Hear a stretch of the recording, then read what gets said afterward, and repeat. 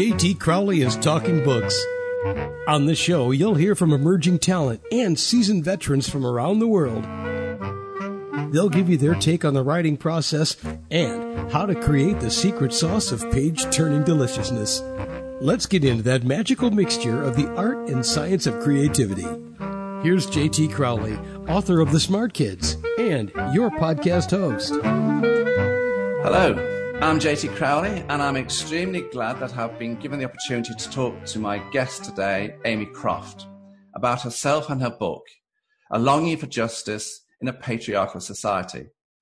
It's an autobiography telling us all about the grief and loss that took place in her life, the convoluted childhood, especially the cool, fractious relationships she had with her mother, older parents, difficult childhood, ill-judged relationships, having children when she herself was still only a very young age, teenage rape at the hands of a guy she thought she could trust, an alcoholic husband, the breakdown of her marriage and herself, as well as the death of her parents and many other incidents that she faced, culminating in a spell in a psychiatric unit, the loss of her children to another woman, all by the age of 25.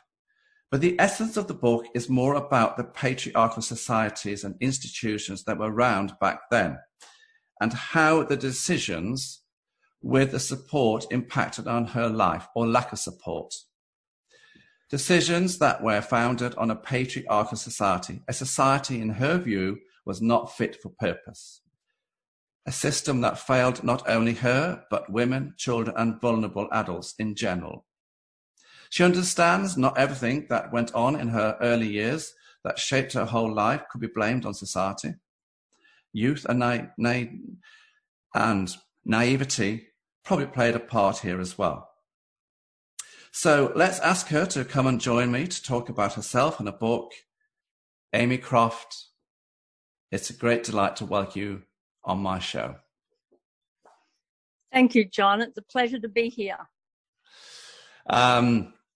You've certainly led, certainly up to the age of 25, I think it's fair to say you led a busy, interesting life, isn't it? Yeah, you could say that, yes. Amy, you say in your book the reason for all or most of the traumatic experiences you've talked about can be encapsulated in one word, patriarchy. And you go on to refer patriarchy as a beast in not only your own life, but in the lives of so many women. Do you want to talk about this to everybody? Yes. Patriarchy is essentially males who feel entitled to rule, to lead. They feel that it's their God-given right to have control and domination over others.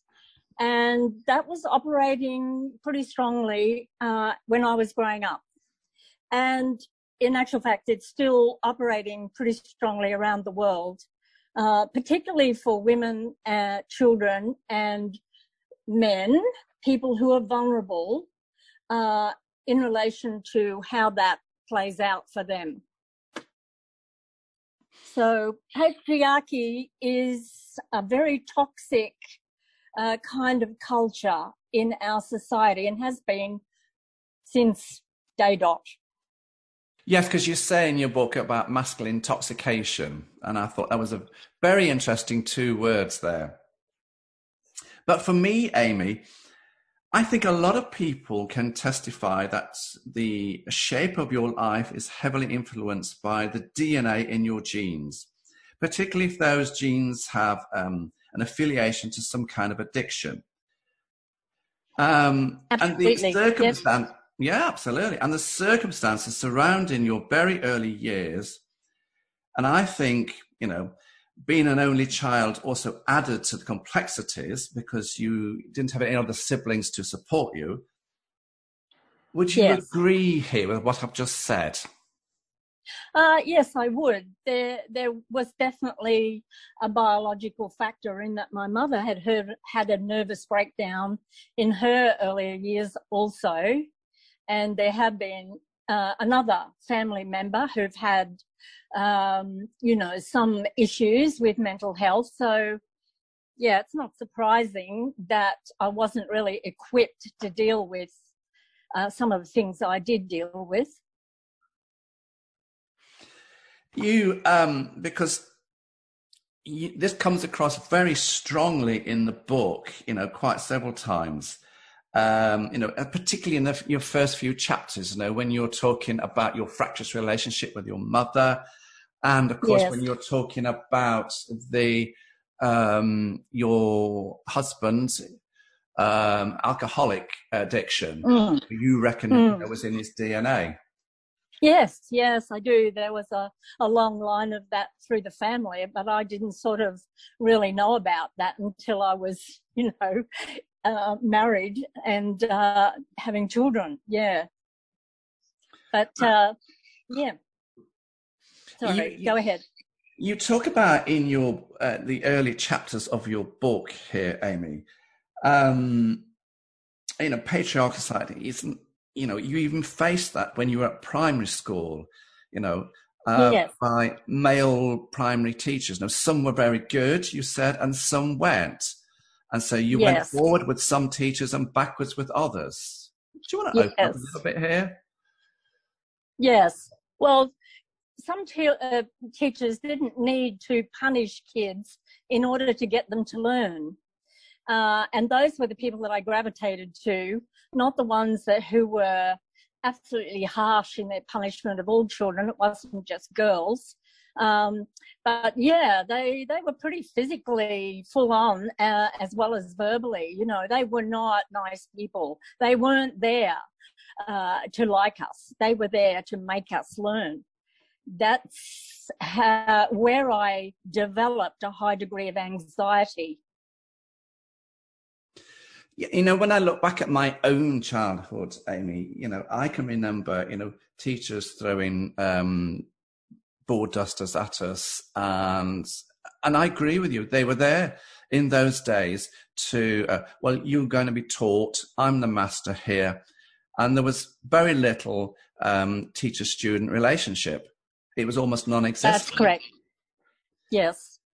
And yes, I think we all experienced that those of us who lived in those times, every single one of us had some degree of anxiety in dealing with those people.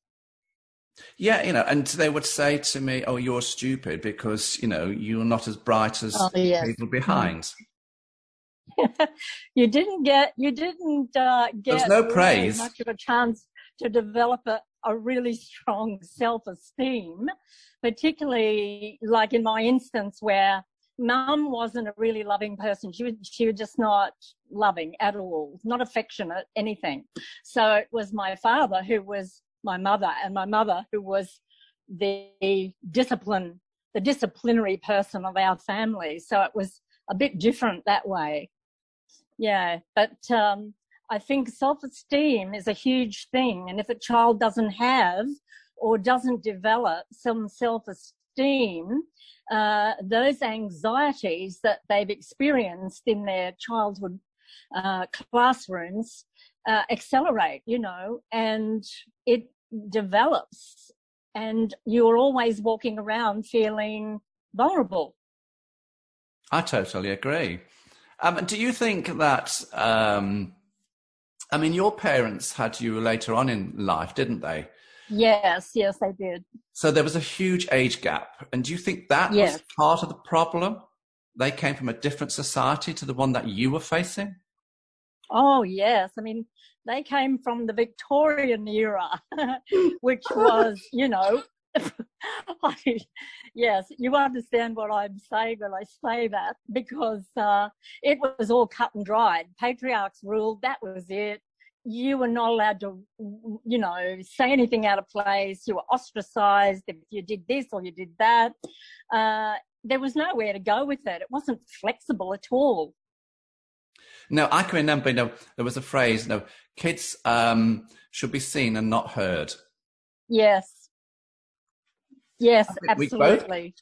We both reflect on that, don't we? Yes. I mean, I was sneaky. I got around that a bit by being behind closed doors and listening into conversations. That's how I got to get a whole lot of information that I would never have had otherwise. Well, kids do that. I own up. Wow. You were very young when you got married, weren't you? In fact, you reveal in the book that you were already pregnant before the marriage. And that would Yes, that's right. Yes, now, that's that would right. have been a real stigma, wouldn't it? A social stigma for a woman back then. And you would have definitely had absolutely. a patriotic society then, wouldn't you? Yes, yes. The main person that I really let down badly through the whole of my life was my mother. I was always scared of letting mum down, terrified of letting mum down. And yet I let her down at every turn. It was just, that's just the way it turned out. It was so strict and I wasn't able to fit in to that. I mean, when they will also look, yes, I suppose we can think about here, a square trying to fit into a circle. It doesn't go, does it? No, that was me. Yeah, and that was probably me as well, to a certain extent. Oh, I think we should have met up a long time ago. Yeah. So, there you were, bringing up 2 children, working on the farms to pay the bills, dealing with not only an alcoholic husband who you think his addictions were in his DNA, but you were That's right, they were. I don't think it. They actually were, yeah. But you were also dealing with the demise and death of your parents, and all by the age of 25 with no or little support. Well, I had no support whatsoever because I was on a dairy farm, which was as isolated as you could get, with an alcoholic husband that used to take off every evening in the car to the pub, left alone, to my own devices in the middle of nowhere.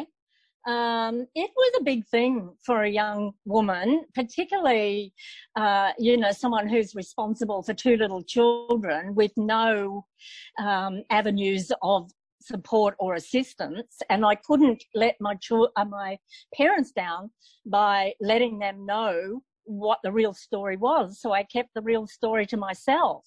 And of course, that added to the whole pressure of everything. So everybody, so it's probably fair enough to say that all that happened in your life up to the age of 25 culminated in you being placed into a psychiatric unit for a short spell, didn't it? Yes, it did. Yes, the whole thing about keeping everything to yourself and putting everything down so deep a master archaeologist wouldn't be able to dig it out. The trouble is that it does surface eventually, and that's really what happened. And then it took me over. I had no control after that. But I thought I was dealing with it pretty well up until that point. But yeah, it overtook me and I ended up in a psych hospital.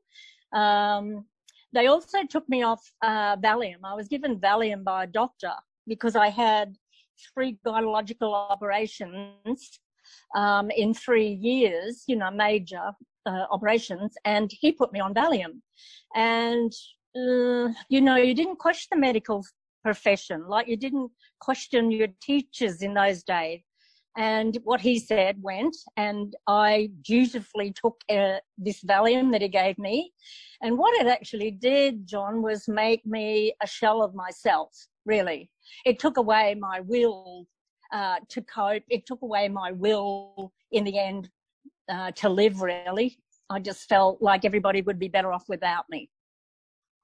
It kind of took your life away, didn't it? It did. It took my life away. Absolutely. Yeah. Do you, Amy, think that people who are trying to balance their mental health nowadays, as opposed to back in your days, get a fairer support package from society as a whole compared to the male bastion days faced by yourself?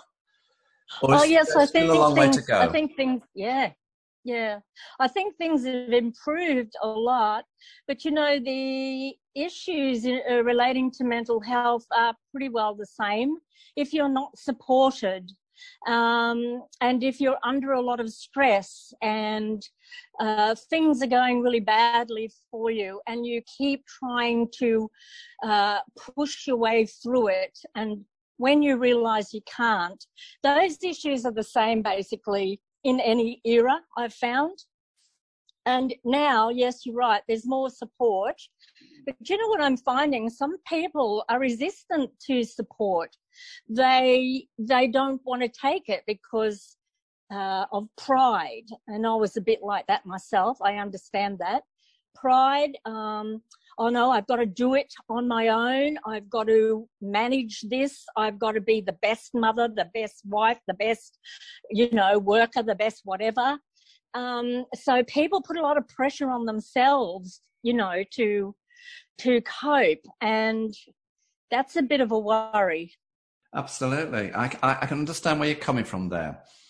What comes across quite strongly throughout the whole of your book, Amy, is the decision taken by others in a male-dominant-led society that have had a huge impact on your life. And I'm referring in particular here to the custody battle that you faced when you came out of the psychiatric unit for the first time. Yes. Now, this is a custody battle, everybody, that you lost, with the result being that you lost your children due to a male jurisdiction system mindset in those days. Yes, exactly. It all came down to money. Who had the money and who had the power? And it certainly wasn't me. So, I was the little woman, the nut job, the nut case, whatever, that came out of the psychiatric hospital who had to work to get the money to get over there because my parents and, people couldn't help me with that. I had to do that myself. I had to be assessed by a psychologist before I could even see my children because my husband had taken them to another country. So, it was pretty horrible experience. I didn't break down again. I thought I might, but I didn't. But it was pretty hard to know that my partner had a barrister paid for by his father, and he had his partner, who had my children calling her mummy before I'd even set foot in the country to get the custody battle happening. It was a big thing. I was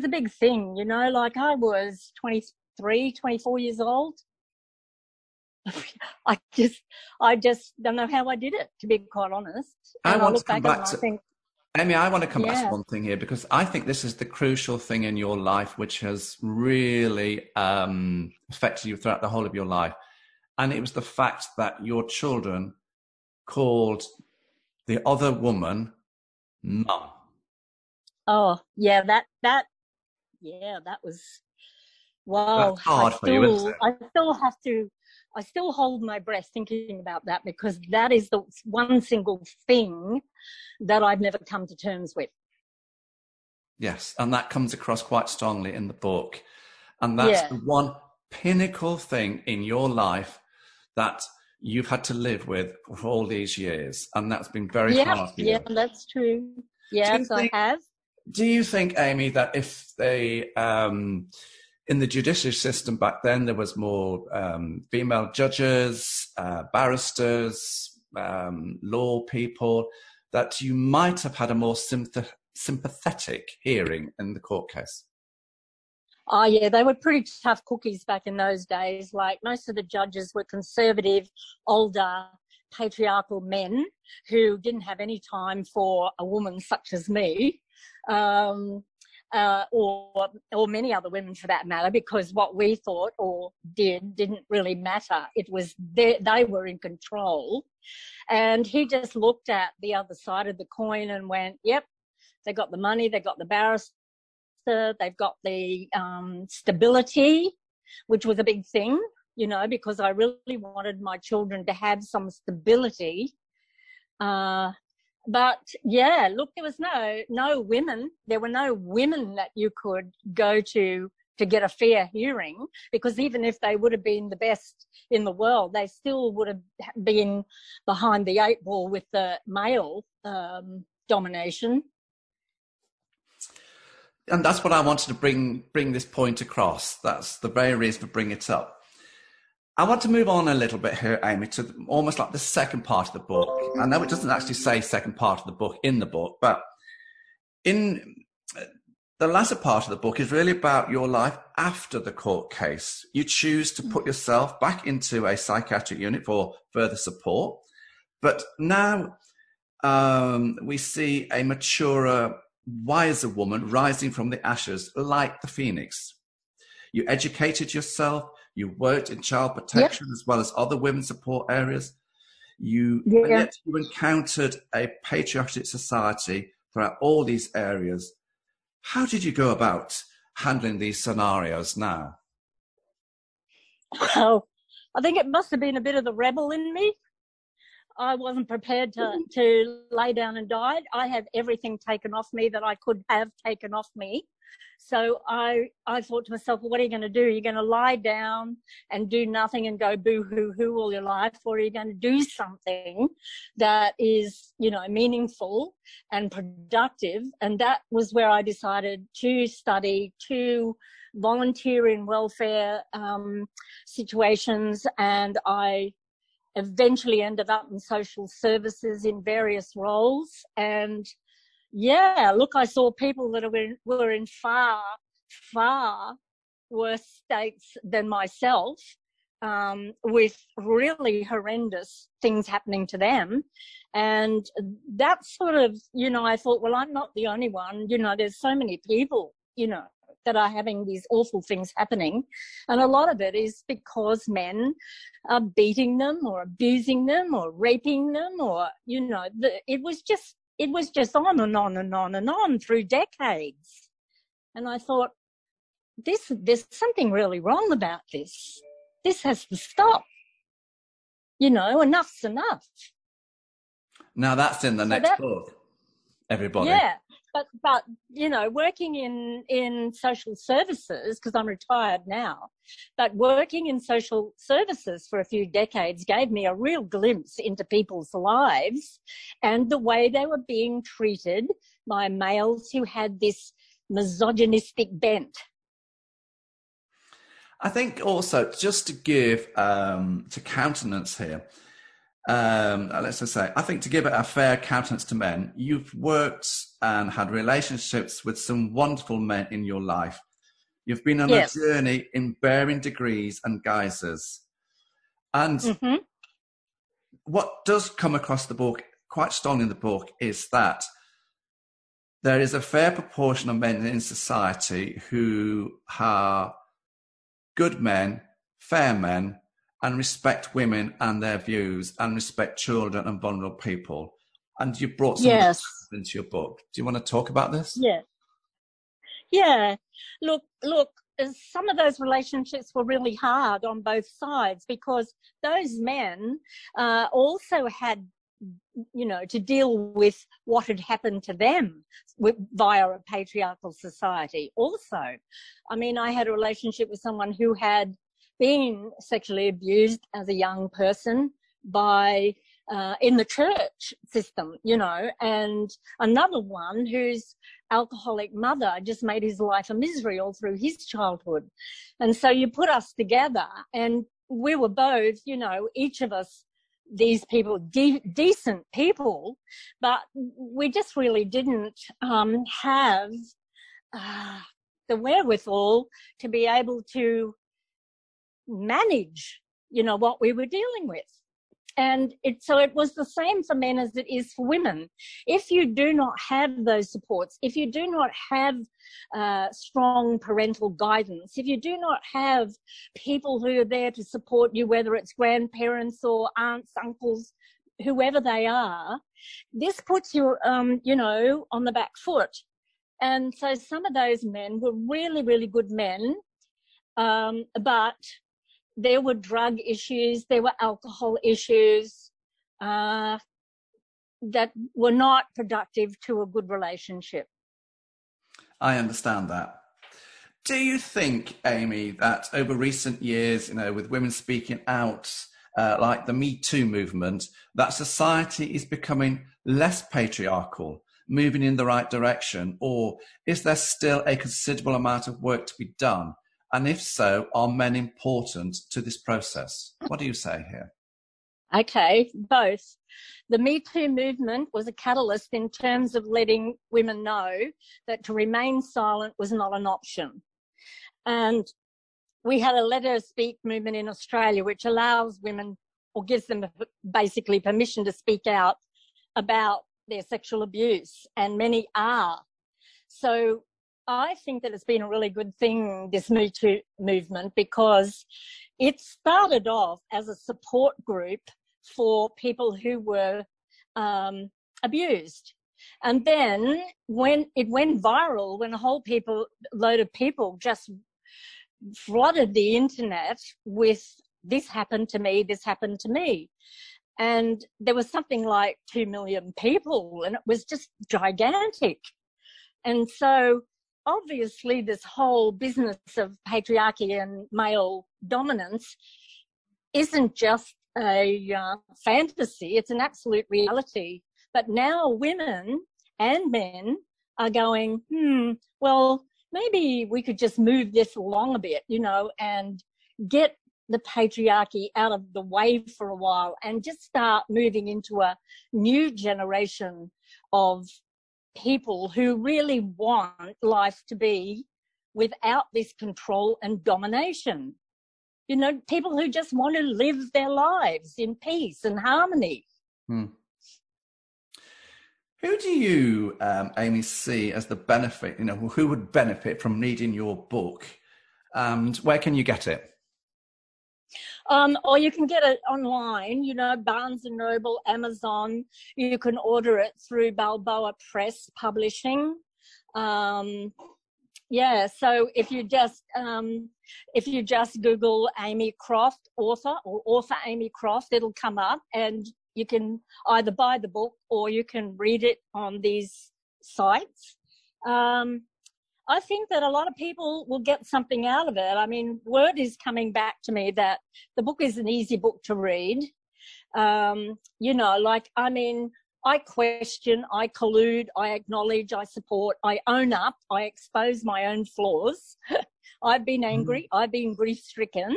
So there are whole swathes of people out there who can relate to that. And their stories might be a little different, but they're similar in many other ways. And it all comes back to that. It comes back to control and domination, which we don't want anymore. Amy Croft, thank you for coming on my show and opening up to the listeners about your life and your book. I have to say, everybody, as a man, Amy's book has certainly given me something to think about, reflect, ponder over. And particularly when she talks about toxic masculinity, I thought to myself, that's an interesting thought. But so all I say to you, everybody, is go and have a look at her book, go and read it and see what you think. But for the time being, I'm going to say to Amy Croft, thank you for coming on my show. Thank you, Amy. It's been a pleasure, and thank you, John. So that's it for this podcast, everybody. I'm JT Crowley. Thanks for listening, watching, wherever you are in the world. So until next time, stay safe.